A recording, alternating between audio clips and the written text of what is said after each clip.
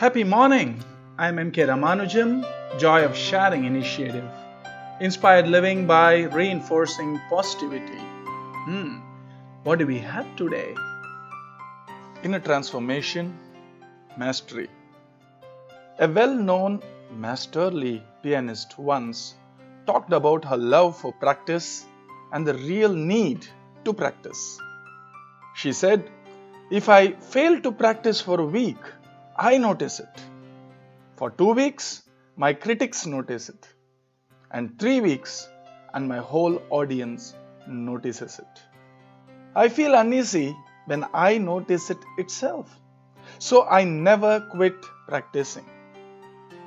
Mastery in itself, not just the name, fame, prosperity, etc., which follows mastery, just mastery itself is a big component of one's well-being and happiness. Amateurs practice till they get it right, but masters practice it till they can't get it wrong. Enjoy practicing. Enjoy the path to mastery. Be happy and spread the happiness around. Have a great day.